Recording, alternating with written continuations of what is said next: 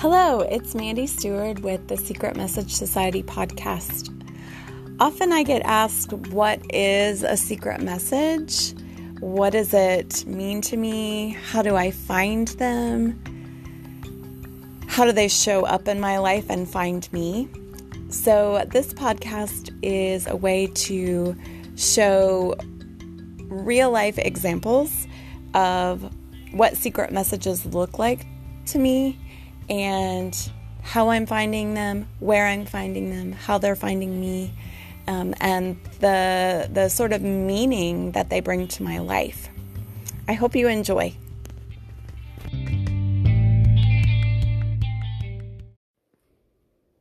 Hello, this is Mandy Stewart, and you're listening to episode 6 of the Secret Message Society podcast. So I wanted to share a secret message that came up for me in the form of repetition, as I've talked about before.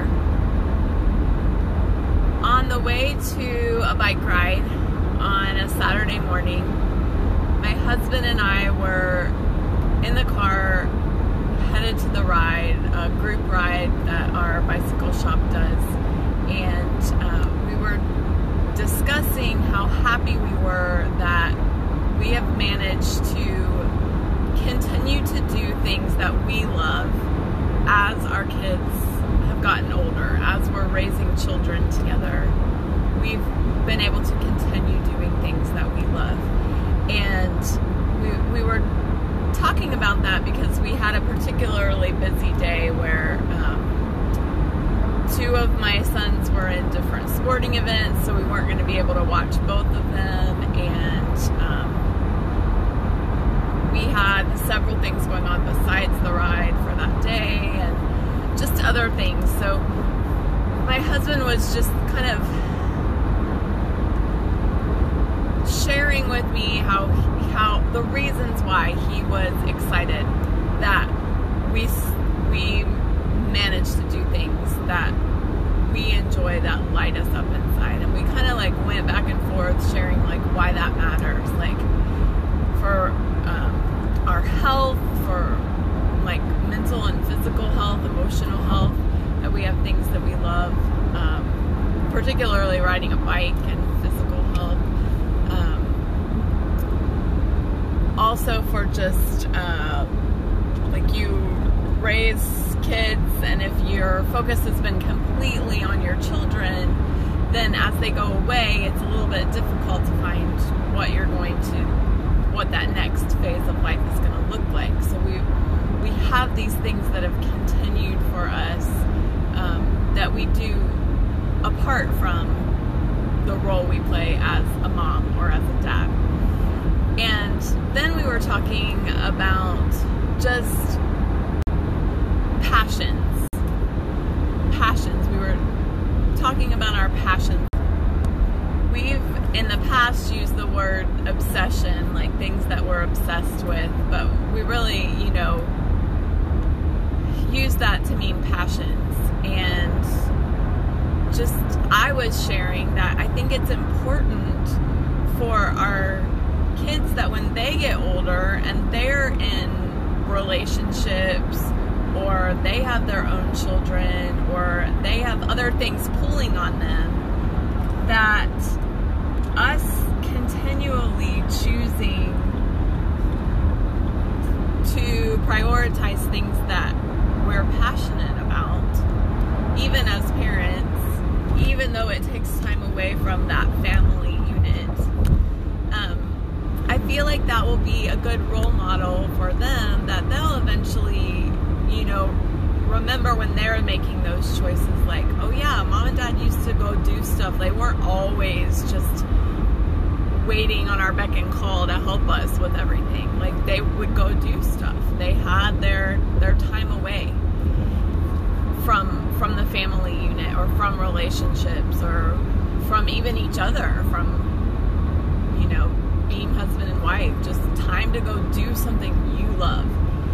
And that's something that my husband and I have always really cared about, and always kind of like fought for each other on. Like, no, you get time for you. You get time, alone time. You get time to do the things that you're passionate about. That has to happen, or we just know that it drains us. Like, we become less of a person, less of ourselves. So that whole discussion happened, and then we jumped on the bike ride, and I didn't really think anything of it. It was just kind of a cool moment in the car together. And then we get to later in our day. We've done a whole lot of other things, and I am driving to a coffee shop to meet up with some artist friends. So something that I'm passionate about for me that nobody else in my family would really be interested in doing this.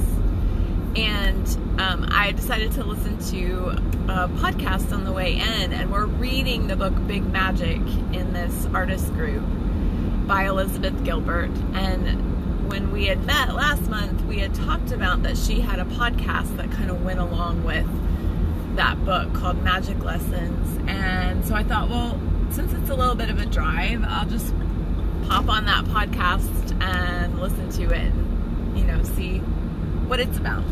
And so I did, and I don't get very far into it or very far into my drive when she's having a discussion with a woman, and the woman is talking about, this mom guilt, this parental guilt of if I'm doing something for myself, I'm neglecting my children. And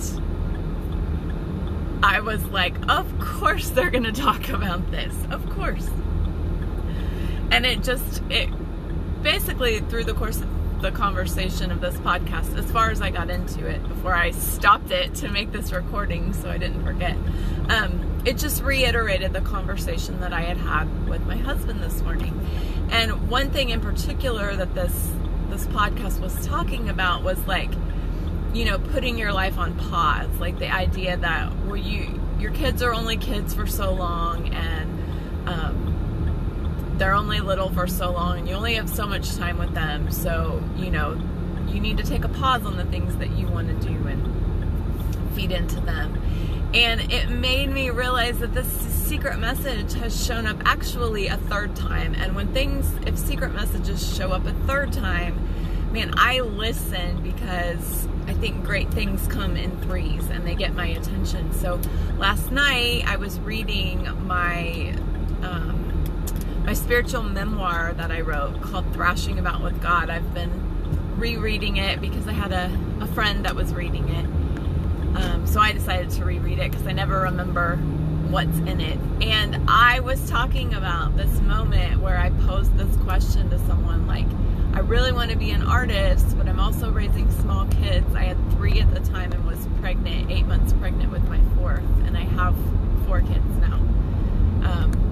And so I had posed the question to kind of this mom group about it, like, I really want to be an artist, but I don't want to neglect my kids. And so I think that's a really important question to sit with, wrestle with, ask yourself where you are with that.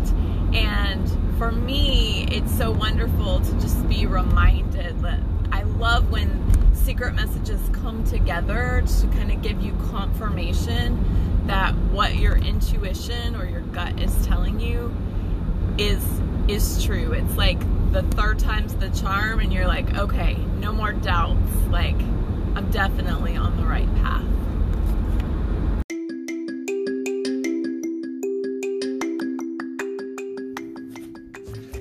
If you are new to finding secret messages in your own life, feel free to borrow mine this week. Be on the lookout for where the theme appears. Happy hunting! May secret messages always find you.